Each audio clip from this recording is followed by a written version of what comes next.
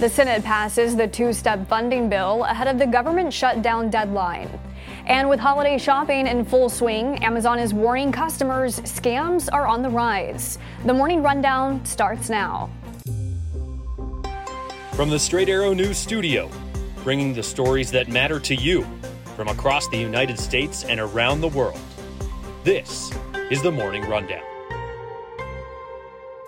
Today is Thursday, November 16th. Thank you for joining us. I'm Kara Rucker. With a bipartisan vote of 87 to 11 Wednesday night, the Senate passed House Speaker Mike Johnson's two-tiered short-term funding bill to avert a government shutdown before this weekend's deadline. Senate Majority Leader Chuck Schumer called it a very good night for the country. I have good news for the American people.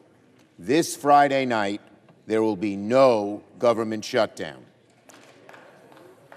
Thank you.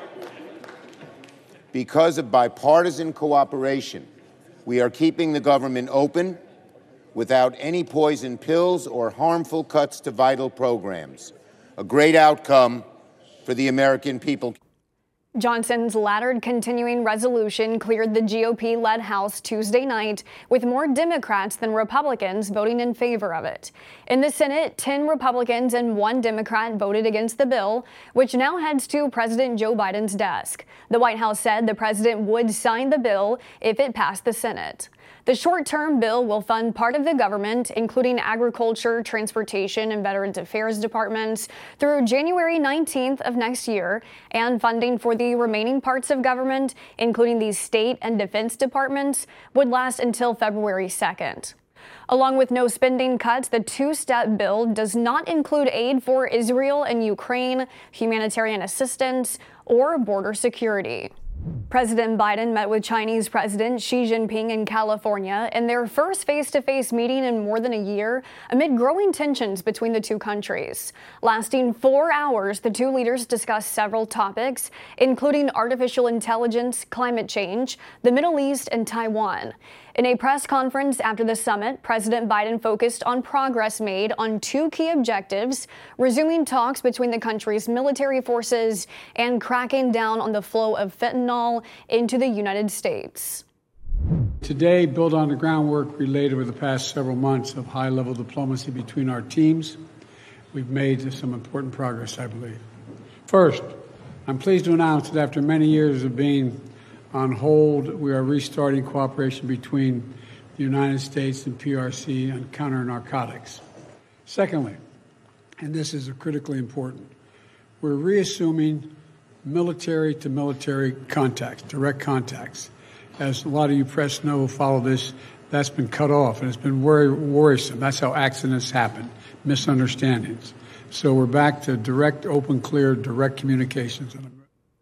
For military matters, plans include Defense Secretary Lloyd Austin speaking with his counterpart once China names a new Minister of Defense. As for fentanyl, an administration official says a plan is in the works for China to take action against companies that make precursors to the deadly drug. Though the two leaders did not see eye to eye on every subject, Xi called China's relationship with the U.S. the most important bilateral one in the world, saying turning our backs on each other is not an option.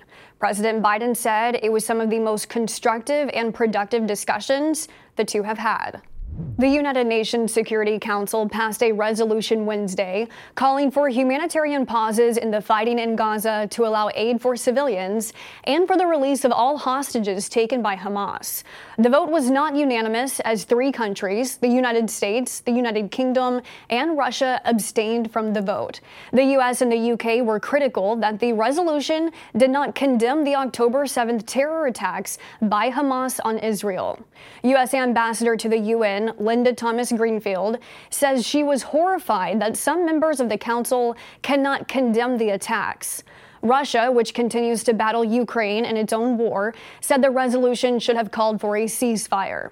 Both Palestinian and Israeli officials responded to the council's actions. The Palestinian UN ambassador saying the council should have called for a ceasefire by now, saying what is happening in Gaza is a failure of humanity of terrifying magnitude. The Israeli deputy UN ambassador saying the council's resolution was, quote, detached from the reality on the ground. New Hampshire is set to hold the first 2024 presidential primary on January 23rd following the Iowa caucuses, despite the plans of the Democratic National Committee. Though holding the first primary of the election is a state tradition in New Hampshire, the DNC planned for South Carolina to hold the first primary this time around, with President Biden recommending more diverse states to be in the early lineup. New Hampshire Secretary of State Republican David Scanlon has the authority to set the primary date. He says he plans on following the state's law.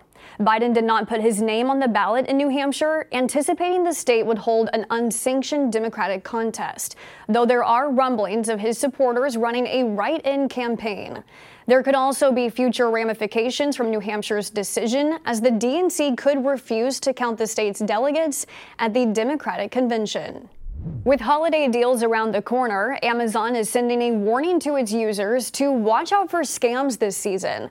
The online retail giant says it has seen a jump in criminal activity targeting Amazon consumers and is warning everyone to be diligent. The company saying scammers are trying to access consumers' Prime accounts using scam emails, text messages, and phone calls.